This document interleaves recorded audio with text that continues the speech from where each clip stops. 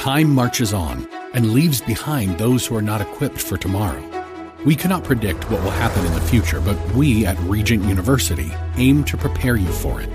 With world-class professors in over 150 programs, the opportunities to find success in your field are many. So don't let tomorrow pass you by. The journey to your brightest future begins here. Visit regent.edu/learn more.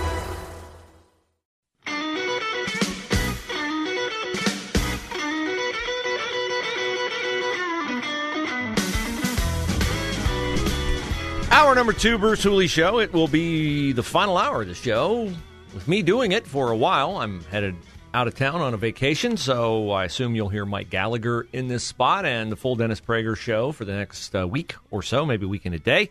Appreciate your patience on 94.5 in Dayton and on 98.9 in Columbus. We started the show by talking about the apparent progression of the state of Ohio into the craziness that ensued after the George Floyd arrest and killing in Minneapolis in 2020. Jayland Walker, young man in Akron, shot by police, died June 27th. Jayland Walker shot at police first out the window of his car. He was fleeing what was intended to be a routine traffic stop. His car matched the description of a vehicle involved in a crime the day before. He shot at police out the window of his car. Before the car came to rest, he exited the passenger side while wearing a ski mask, ran from police, then turned. They deemed his turning and reaching toward his belt to be him possibly reaching for the weapon that they knew he had since he fired out the window of his car. And they fired 13 officers, emptied their weapons. 90 shots, 60 of them hit Jayland Walker. The numbers are stark. And those are the numbers that are reported. The ski mask, the fleeing of police, the matching the description of a car involved in a crime the day before, the firing of the gun out the window of Jayland Walker's car. All of those are routinely left out of media reports. And the Akron NAACP has issued a list of demands for the state of Ohio and for Akron that calls for, among other things, all officers involved to be held accountable. So, fair trial, then you're going to get hung. And the other thing they want is the abolition of police chases in the state of Ohio for equipment violations and minor traffic violations. So if you're speeding, why would anybody ever stop for being cited for speeding if that was the law? You're on 270, you're going 75 miles an hour, you go past a state patrol trooper in the median, he pulls out. Oh, man, they caught me. Oh, wait, no. All I have to do is flee. I'll just flee. And he has to stop. He's not allowed to chase me. Wow, that might have a deleterious impact on revenues in the state of Ohio if you can't be cited for speeding. These kinds of nonsensical, quote-unquote, solutions do nothing but drive more illogical reactions like those of the peaceful protesters I've read about in Akron. And then I saw the story of the State Patrol video, helicopter video of the protests where people are pushing over barricades and carrying baseball bats. I was not aware they had midnight baseball in Akron. And people are on their way to play at Firestone Park with their bats and balls. And they're in a hurry to get there. Can't be late for the first pitch. They're pushing over police barricades to get there. You've seen this kind of dishonest, and that's not even an accurate word, agenda-driven, dishonest. It's both, but those don't begin to do it. And what happens is this ratchets up the anger that understandably exists when newspapers, and the Akron Beacon Journal's definitely guilty of this, as is the Plain Dealer, as is the Dispatch, of presenting not just one side, but inflaming that side with the terms that are used. And what nobody at the Akron Beacon Journal could write about, hey, the NAACP, you could perform a very valuable service here, but proposing an abolition of police chases for minor traffic violations and equipment violations is not helping. It's not helping. Because then the story is going to be, well, they won't even listen to that demand. No, they won't listen to that demand because it's stupid. So, I hope for peace in Akron, and there's one pastor, Lorenzo Glenn, who's calling for peace in Akron, who is standing out there and saying it's both sides, it's not just one side. That man has courage. Because the narrative spread by the media, fed by the protesters, and you better believe, probably financed by George Soros and BLM and Antifa, is, hey, conditions in Akron are right, baby. We can go in there and we can cause trouble and break things. And meanwhile, over the weekend, a 4-year-old girl and a 40-year-old man end up shot dead. Oh, not in the protest, Bruce, not in the protest. This was a completely different thing. Now, the attitude has its clutches around the city of Akron right now, that attitude didn't contribute at all to a 4-year-old being shot in the head and killed, 4-year-old girl, beautiful girl, and a 40-year-old man being shot. Oh, that was a different thing. They were celebrating something. Oh, celebrating. I've been to lots of celebrations. I don't celebrate by firing a gun into a crowd of people randomly. So, that's what's going on in Akron. And truth would help fix the situation. But, we're talking about a city controlled by Democrats. We're talking about a Democratic stronghold. There will be no truth allowed. And from Akron, it's not a far hike to Cleveland, where last week Joe Biden appeared at his, right in his wheelhouse, a union shop. And he talked about Putin's price hike, which is also a lie. And then he went back to the White House, maybe the real one, maybe the fake one, I'm never sure. And he talked about what he's going to do to protect abortion rights. And one of the things that Joe Biden said Friday, when he talked about abortion rights, was a story that I told you last week was the holy grail of abortion protesters' stories. Let's find a really, really, really pitiable exception, and let's portray that as the norm. And so, when the stories began to circulate about the 10-year-old girl from Ohio who had been sexually assaulted and wound up pregnant 6 weeks and 3 days, wouldn't you know it, just 3 days after the limit on abortions in Ohio. Well, she had to go all the way to Indiana to get an abortion. Oh, my goodness. Probably by covered wagon, uphill both ways. But a funny thing about that story, well, first let me play for you what Joe Biden said about it on Friday. This isn't some imagined horror. It's already happening. Just last week it was reported that a 10-year-old girl was a rape victim in Ohio. 10 years old. And she was forced to have to travel out of the state to Indiana to seek to terminate the presidency. Why? I just have a question before I get back into this particular story. Why is it so inhumane to force people to go across state lines to get a medical procedure? I've heard before of people who, they're going to the Mayo Clinic. If you had cancer and somebody said, doggone it, I'm really sorry you have cancer, you have to go all the way to Cancer Treatment Centers of America in Goodyear, Arizona. You can get cured there, but you got to go all the way to Arizona. How many people would go, well, I can't get to Arizona?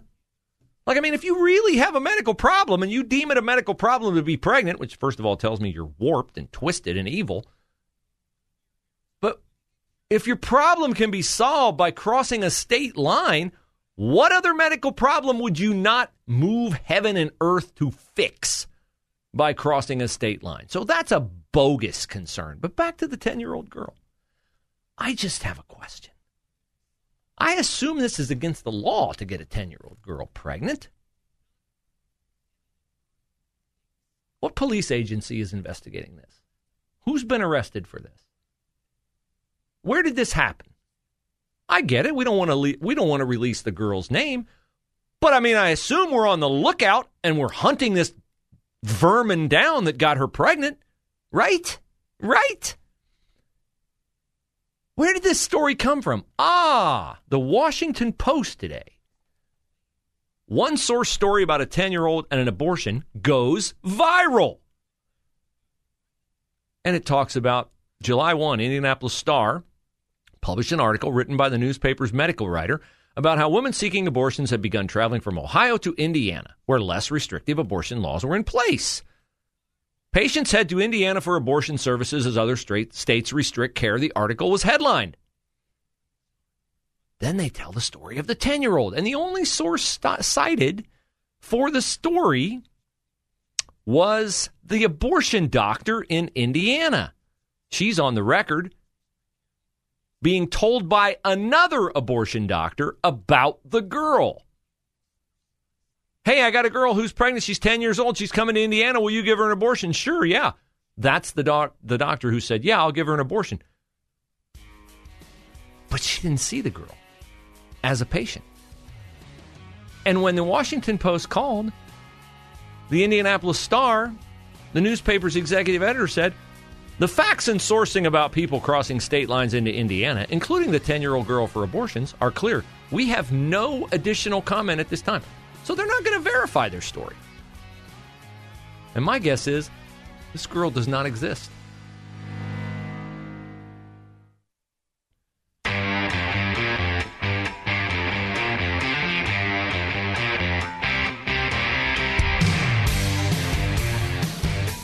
We'll have Josh Pick of Aptus Wealth Management joining us at 12:30, and I will be joining Josh from now on the Aptus Retirement Blueprint Radio Show. It will air 7 p.m. Friday and 2 p.m. Saturday here on The Answer, so you get a little bit more information about your money, about retirement, and how to purposely plan for that. Going to ask Josh today about the jobs report, and basically to look back at the first 6 months of the year from a money manager standpoint. What should we think about what's coming based upon what has happened? Stand by for that in our weekly visit with Josh Pick at 12:35. But back to this horrific story. 10-year-old girl sexually assaulted, ends up pregnant, 6 weeks and 3 days pregnant, can't get an abortion in Ohio, you know. The overturn of Roe versus Wade eliminated that. This was a story that was told not just nationally, it was told internationally. The Daily Mail in London ran a story. July 1st, child abuse victim 10, who was 6 weeks pregnant, is forced to travel from Ohio to Indiana for an abortion after home state outlaws it under Roe versus Wade ruling. Story ran in The Guardian on July 3rd. Story ran in the Jerusalem Post on July 3rd. Story ran the same day in the Bangladesh Weekly. U.S. : 10-year-old Ohio girl denied abortion after abortion ruling. And Mike DeWine's been asked about this. Sunday, CNN asked Kristi Noem of South Dakota about this. See, if you're pro-life, you're going to be asked about this 10-year-old girl. J.D. Vance is going to be asked about this 10-year-old girl. Well, maybe not. Maybe not. Because it appears this 10-year-old girl does not exist. It appears she's made up, just like pretty much everything about the pro-abortion movement, which is not about women's reproductive rights. It's not about reproductive health care. It's not Planned Parenthood. It's unplanned parenthood. They don't do just 3% of their business on abortions. Otherwise, why would they be shutting down if 3% of their business has been taken away, but 97% survives? Nothing about the pro-abortion movement is truthful. Why do I say the 10-year-old girl doesn't exist? Because under Ohio law, a physician, doctor, the one who called the doctor in Indianapolis and said, hey, I have a 10-year-old girl who's pregnant, and she's 6 weeks and 3 days pregnant. Now, it's interesting, isn't it, that the science on pregnancies is such that they can take measurements of a baby inside a woman. No, I'm not going to say pregnant person or birthing person. Inside a woman. And they can tell exactly how old it is.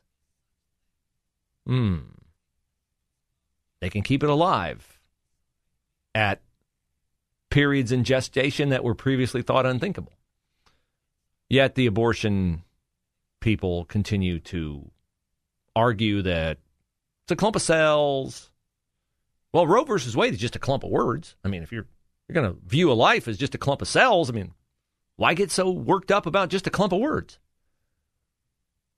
But back to the 10-year-old girl. If there was a 10-year-old girl who was pregnant and went to a doctor in Ohio, and that doctor called a doctor in Indianapolis and said, I have a girl with a baby who is 6 weeks and 3 days old, and I can't get an abortion in the state of Ohio because I'd be in violation of the Ohio Heartbeat Bill, and I'm going to bring her to Indianapolis for an abortion. That's the story that was told by the Indianapolis doctor. Nobody's heard from the Ohio doctor. You know who else hasn't heard from the Ohio doctor? Law enforcement.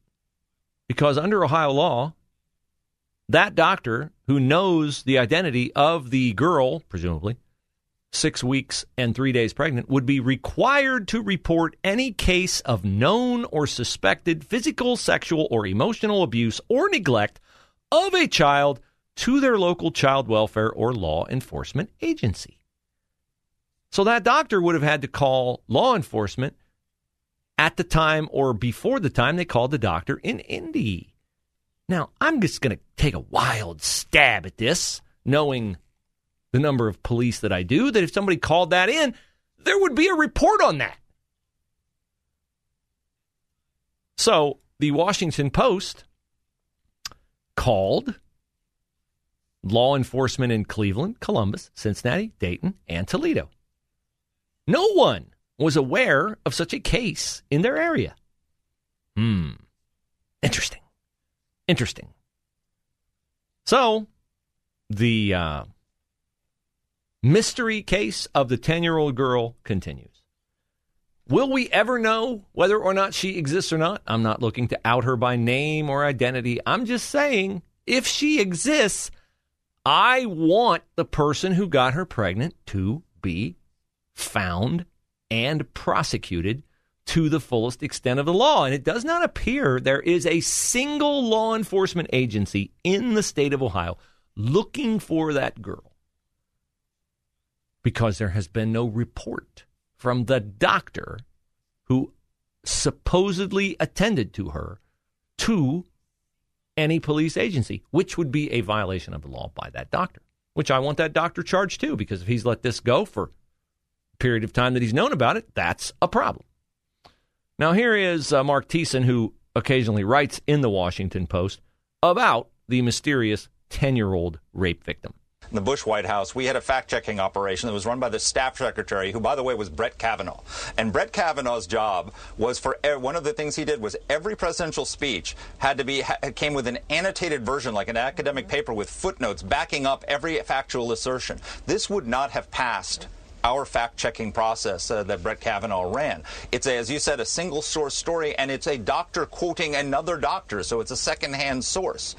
We don't have any, according to the Post fact-checker, there's no evidence of anyone being charged with the rape of a 10-year-old in the state of Ohio. So if this is true, if this story is true, it's an absolute tragedy, and it means that there's a child rapist on the loose in Ohio who needs to be brought to justice. I mean, let's get to work, Columbus Dispatch. Let's get to work, Plain Dealer. Let's get to work, Enquirer. Let's get to work. You got all these investigative hounds who are more than willing to dig into every word and syllable said by a conservative in an attempt to hang them, I would think. I mean, you would want to tell the heart-rending story of the 10-year-old who was sexually abused and is now with child. I mean, today in the Dispatch, there's a long story about what led to the argument that caused Ma'Khia Bryant to pick up a knife that led to her being shot by a Columbus policeman. I mean, that's like over a year old. We're going to get into that. We ought to get into the 10-year-old who's pregnant, I would think. Lots of channels, nothing to watch, especially if you're searching for the truth. It's time to interrupt your regularly scheduled programs with something actually worth watching. Salem News Channel. Straightforward, unfiltered, with in-depth insight and analysis from the greatest collection of conservative minds like Hugh Hewitt, Mike Gallagher, Sebastian Gorka, and more. Find truth. Watch 24/7 on SNC.TV and on Local Now, Channel 525.